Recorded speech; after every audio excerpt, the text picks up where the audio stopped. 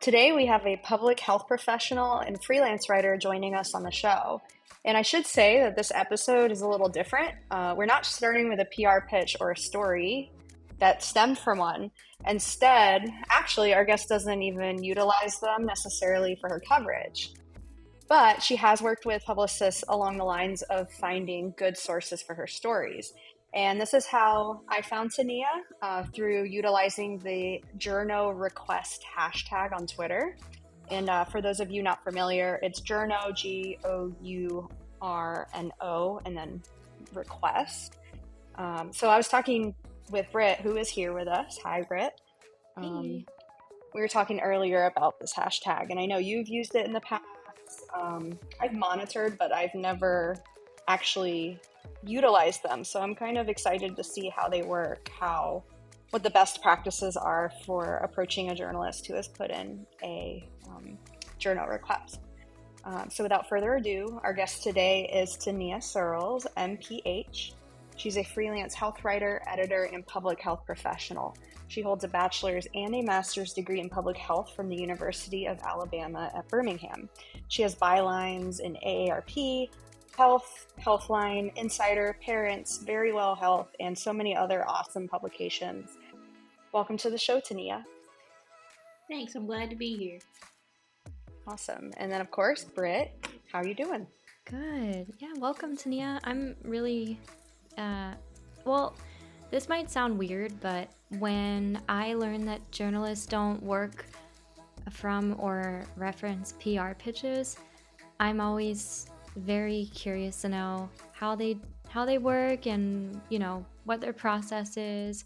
And I'm really excited for this because these kind of conversations are even more fascinating to me and I think help us even more as PR practitioners. So thank you so much for being here and sharing some of your insight and advice with us today. No problem. Yeah, so as I said earlier, we came across your profile through the journal request hashtag on Twitter. So I kind of wanted to ask, do you often use that hashtag and have you been successful at finding good sources there? So yes, anytime I need a source for an article, I always go to Twitter, put out a tweet, use the hashtag journal request or PR request as well. And I would say with just using that hashtag, I get good sources about 50 to 60% of the time. And okay. Usually it's either direct DMs or emails from the PR people, or it's from there's Twitter pages for like PR pages where they'll kind of just send it out for me, which is really helpful. So usually either or is how it works. Cool. Yeah, so I think I know what you're talking about. Those pages are kind of like, I forget, they're kind of like, they sound generic, like it'll be called like journalist requests or something like that, and then they'll like retweet whatever is in that hashtag, basically. Right. And then some of them have their own websites where they connect with PR, so they'll DM me and say, okay, what publication, deadline, how can they contact you, and then from there they'll send it out to their folks, and they'll just, if anybody's interested, they'll just send me an email.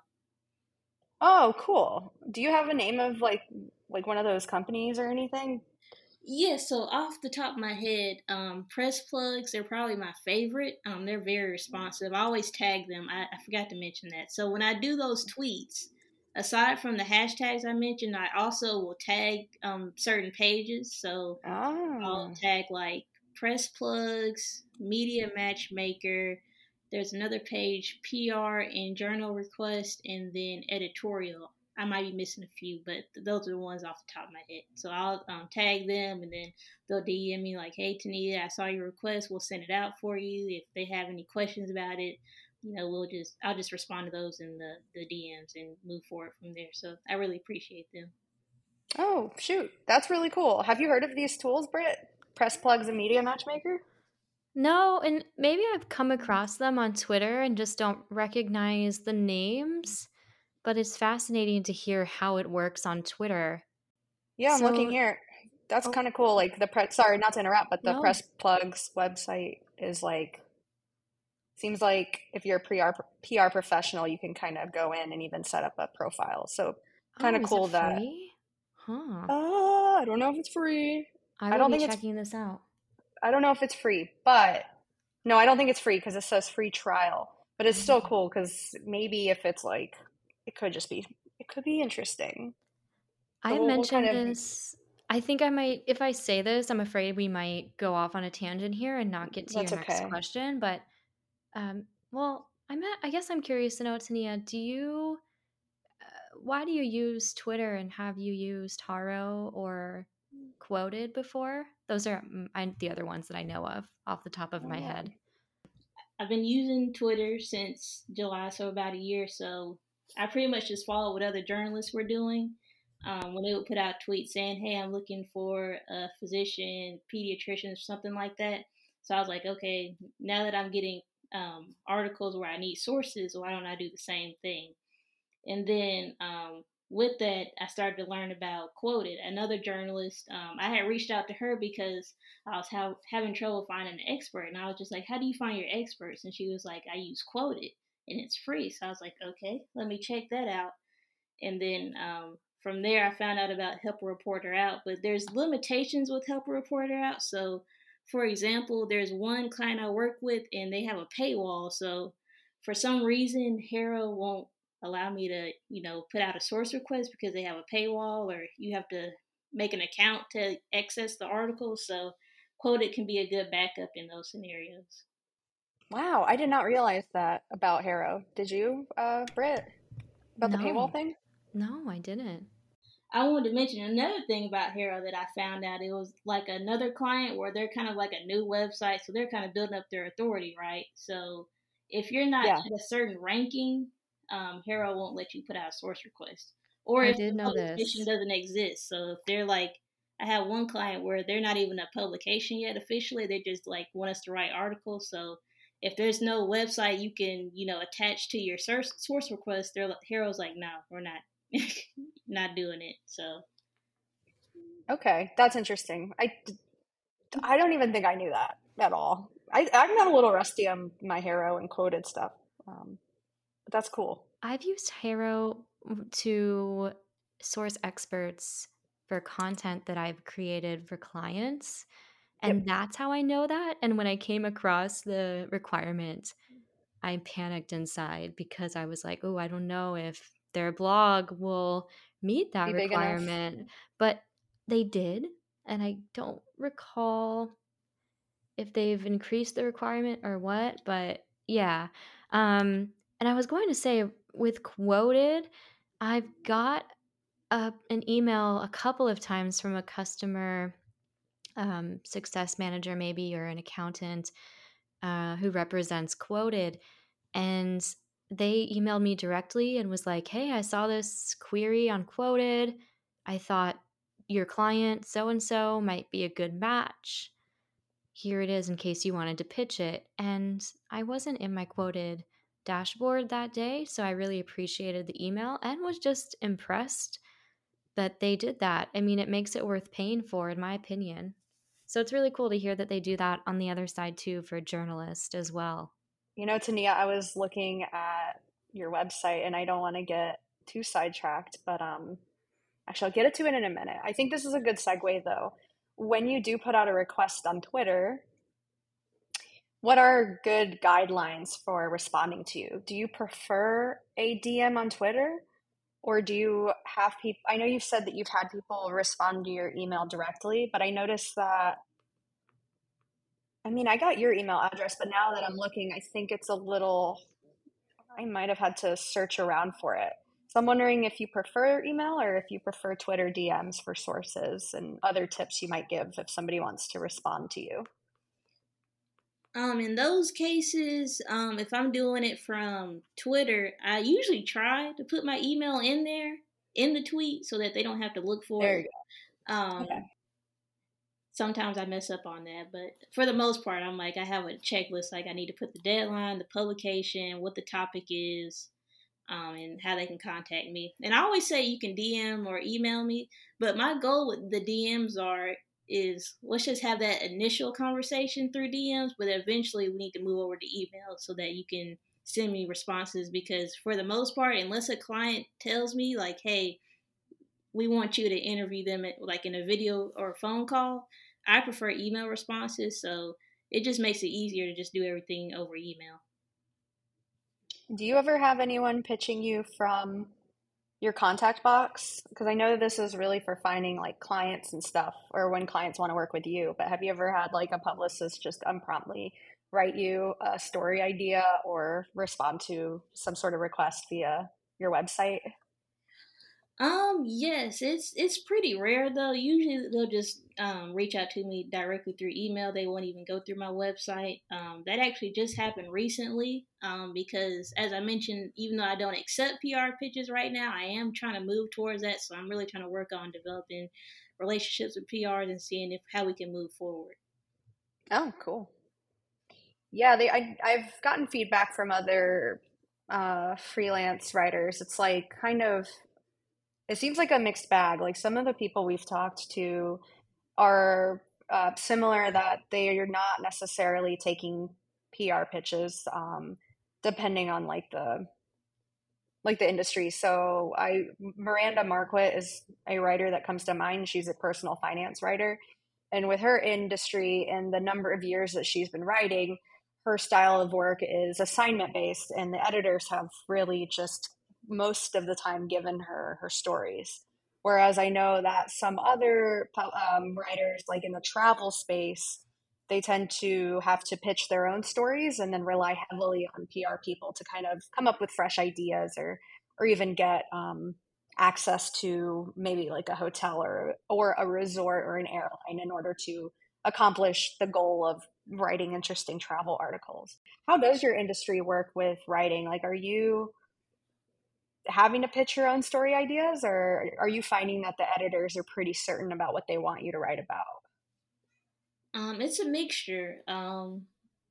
If it's a regular client, they typically will give me an assignment, and in some cases, they'll even tell me like, "This is the expert I want you to interview." Um, Oh, but if I'm pitching, I'm like, "Hey, I have this idea.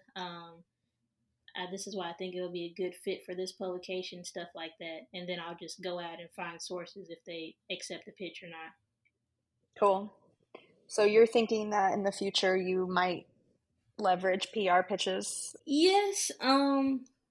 The reason I hadn't is because I don't feel like I started getting PR pitches until a few months ago once I started getting those bigger bylines. But initially, they were just sending me stuff from like all the niches. It's like, fitness and Oh boy. beauty.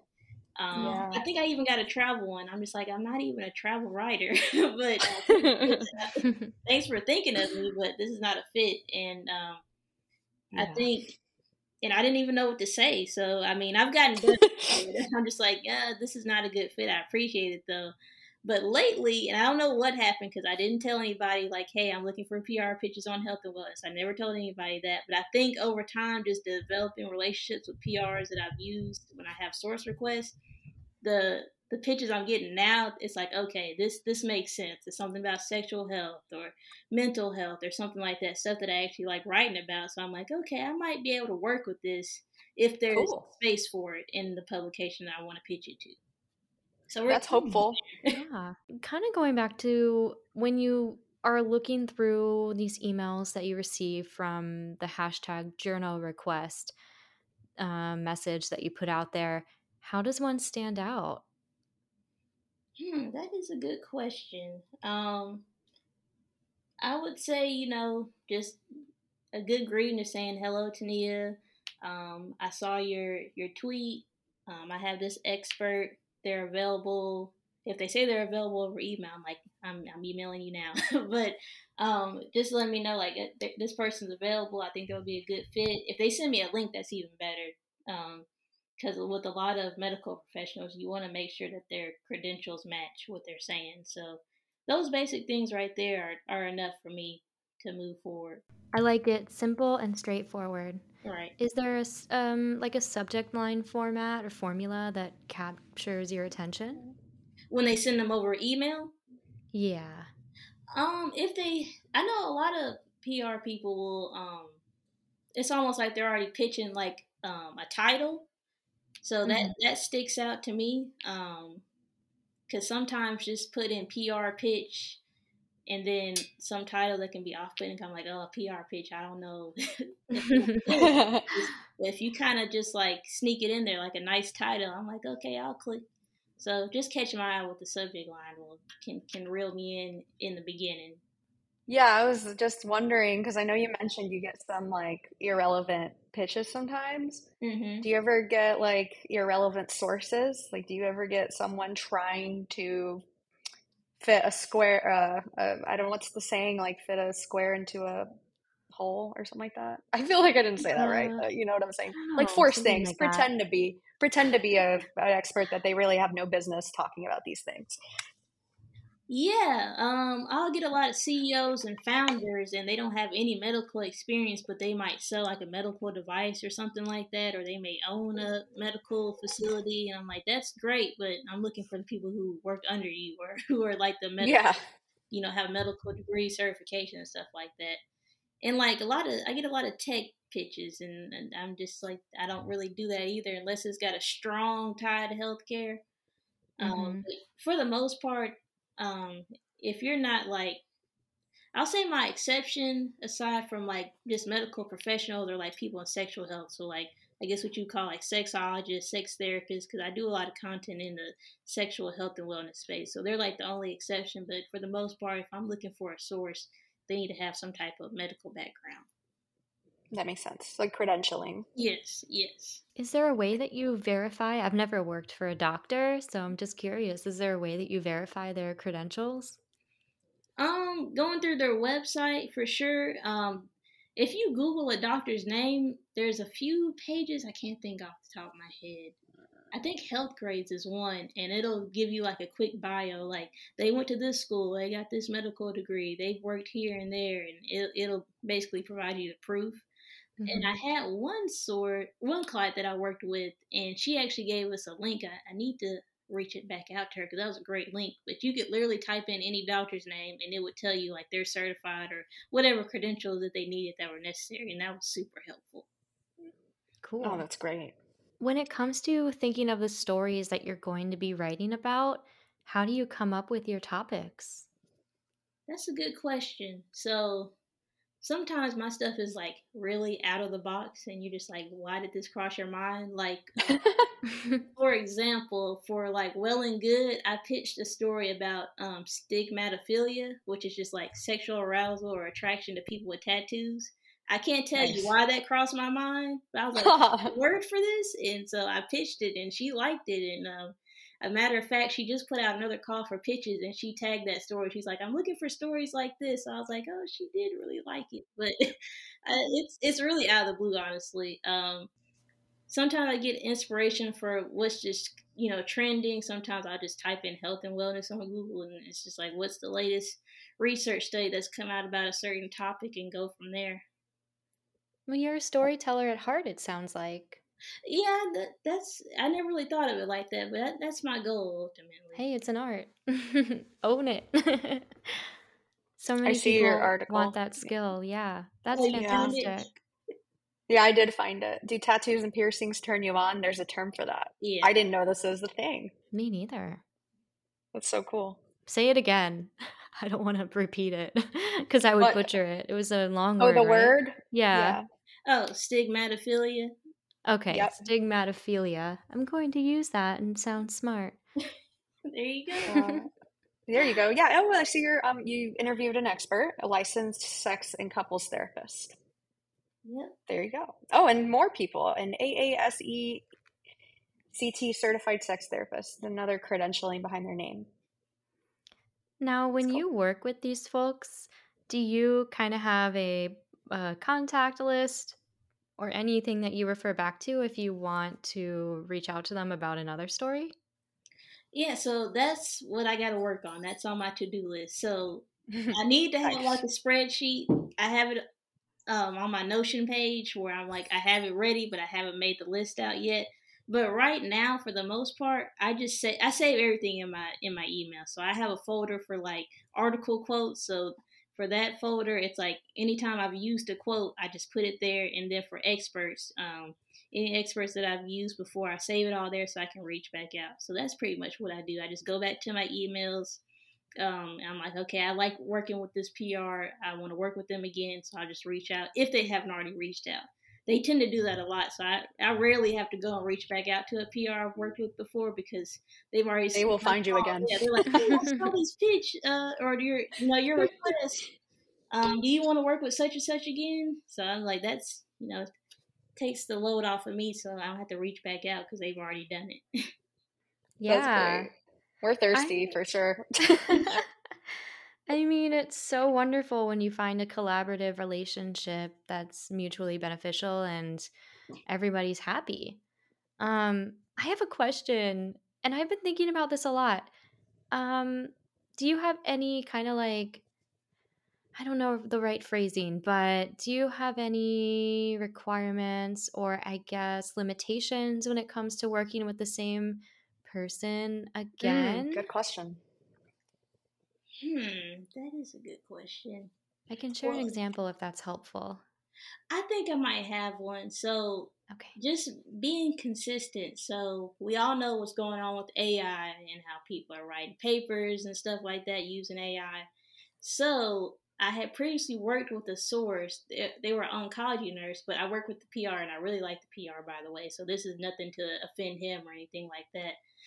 But I had worked with them before for some oncology articles, and it went well. But and that situation was fine. But then I needed some more sources again, so they reached out and said, "Well, do you need help? With these articles? Do you need quotes?" And I was like, "Sure," because I worked with you before, So we have that good relationship. So we did that, and lately, just to be on the safe side, I run every quote that I get through an AI content detector. I think it's copy leaks. Oh, And so okay. I had a hunch. I was like, I should really throw these quotes in there. And unfortunately, it went all red. It was like, this is all AI generated content. I was like, no. So when What a that bummer. happened, I reached out and I don't know what compelled me to do this, but I was just like, okay, this is all AI generated. I like working with you all, but can you provide quotes that are created by a human? And like That's nice of you. I don't know why I did that. But I just was like, let me just be nice about it because it's not on the PR people. I mean, you ask your experts to provide quotes, you expect them to provide quotes that are from them, not from Chat From a GPT. robot. Yeah, from a robot. So when he reached back out and he felt terrible and stuff like that. And we ended up having a call because I think I was getting tight on my deadline. I was like, is he gonna provide quotes or not? And we ended up talking over the weekend. And he was like, I feel so bad. We want to keep a relationship with you. We're going to make sure that we start scanning for AI content moving forward. So that was just a situation where it could have just went bad. And I could have been like, I'm not working with you all again. But I was like, I like the PR and the company. So let's just kind of move past this and do better, moving forward. There's so many lessons to learn from that story. Right. Yeah. So Also, I didn't know that copy was a thing. leaks. I'm Yeah, going to be using that more often. That's copy leaks. Yeah, it'll only let you do so many like pieces of content because I know it cut me off one day because it was like every quote I was putting it in there. For the most part, it's really good. That's my biggest fear. I luckily trust my clients are not going to do that right now, but oh my goodness, it's so tempting for them, I'm sure. Yeah, and I get it because I don't know the excuse that they provided on the guy's behalf didn't make quite sense because he was like he used it because of like the way he talks or something like the I can't, maybe it was too scientific or whatever. So he just kind of put it through AI. I'm like, that's what I need. I can break it down if it's too complicated, but I need your word. So I Yeah. didn't understand that. Yeah, I don't either. Okay. Yeah. Wow. There was one other thing and I forgot.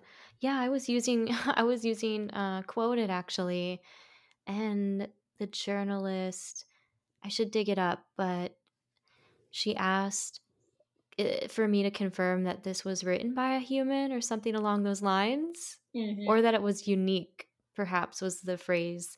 And that was like just a reminder to me, like, yeah, this is important, obviously, to journalists.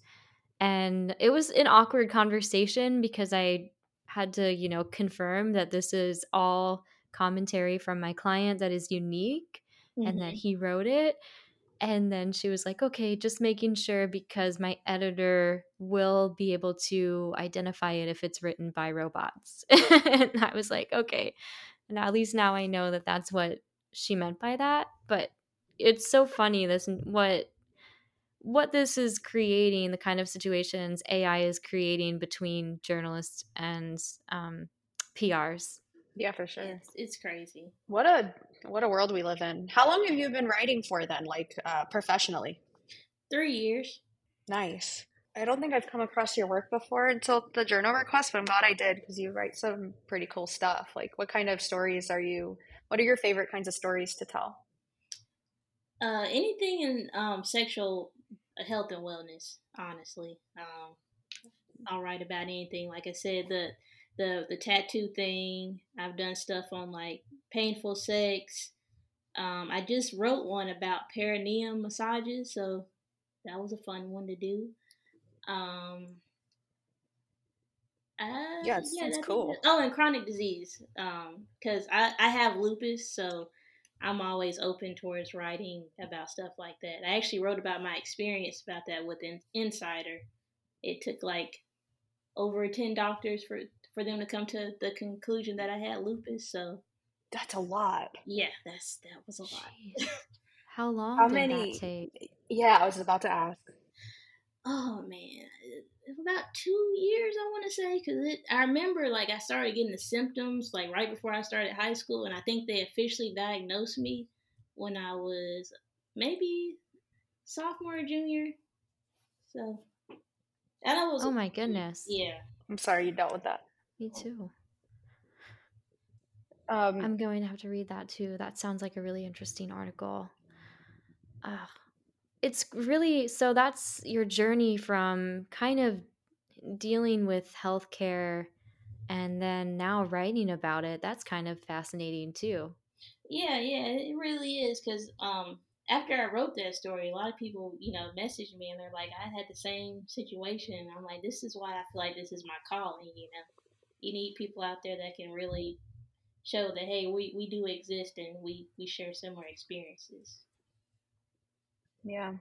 I not to change the subject, I kind of want to go back because I remember a question that I had about you mentioned working with journalists, or sorry, you mentioned working with publicists and PRs multiple times, and you sometimes think of that person when you're writing a story.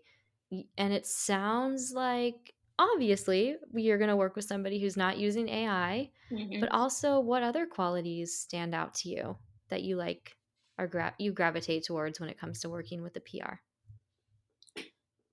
I would say responding, having a pretty quick response. So I don't expect anybody to turnaround quotes within a few hours. If you can, that's great. But I've noticed that the shorter it takes, the more likely it's AI. So I've caught on to that. But just being Yeah. responsive. Once we have that conversation and I provide you with the questions and you're like, okay, we have a source for this, just staying in the loop. And then if they become unavailable, don't just ghost me. Just say, hey, I'm sorry, but such and such actually isn't available. Hopefully we can work together in the future. So just not ghosting and being, responsive. So, I'm going to definitely add you on LinkedIn. When it comes to keeping in touch with PRs that you work with, are there any ways that you enjoy that might not be pitching related? Yeah, I guess so. Earlier today, I had a meeting with some PRs, and we kind of just discussed how we could work together. But we didn't necessarily discuss pitches. We kind of just like, you Cool. know, we have these people. What do you like to write about and stuff like that. So that was my first time doing that. But I'm definitely open to doing that more in the future.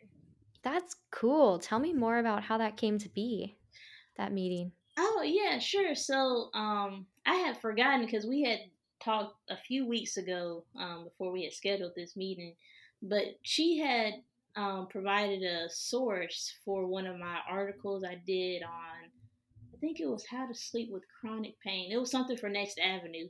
And then kind of after we did that, because usually I try to provide a link once it's gone live and, to say, hey, thanks again for your help. And she ended up following up and saying, hey, would you like to, just have a quick, coffee chat and just discuss how we can work together again in the future. And it went from there. Oh, I love that. It's so simple, but it's something that sometimes we overlook as a PR person. Like, hey, let's just chat about how we can work together in the future. Oh, that's a good tip. Even though we've been doing this for so long, there's just tiny little, ways to connect that I feel like sometimes I overlook. Mm-hmm. So don't mind me just geeking out. And I think what was different with her is that I already worked with her. So we had some type of relationship. I don't know if any PR that I've never worked with could just be like, hey, you want to meet up? I don't know if I'd be open to that. I feel like we've kind of got to have some type of past together before I just jump on a call. That's a good point. Mm-hmm. Yeah, it's a very good tip. Can I ask you what Buy Me a Coffee is? Because I've seen other journalists have them on their website, and I'm curious what it is. Yeah, so basically, it's just a way kind of relevant, a little bit. Yeah, to support, your favorite content creator or whatever. Nothing's going on for me on there, unfortunately, not yet. But basically, you can just buy somebody a coffee. So it's like maybe $2, $5. And, it's just a way, kind of like a GoFundMe, but you don't have like a cause. It's not like I got in an accident or something. It's just, hey, you like my content and you want to support me by, giving me some money or donation or something. I love that. Have you seen that before, Britt? Yeah, Hannah Smith has that, and I really think it's smart.